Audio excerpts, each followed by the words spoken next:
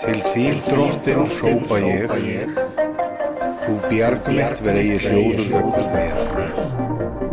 Ef þú þegir við mér, verð ég, sem þegir til grafar mér gengnir. Heyr þú grát beiðni mína þegar ég hrópa til þín og hjálp. Þegar ég lyfti höndum til hins allra helgasta í mustinni þínu. Sviptu mér ekki með óguðlegum og nýðingum, sem tala vinsamlega við náungar sinn, en hafa illt í hyggju. Launa þeim verkum þeirra eftir þeirra illu breytni.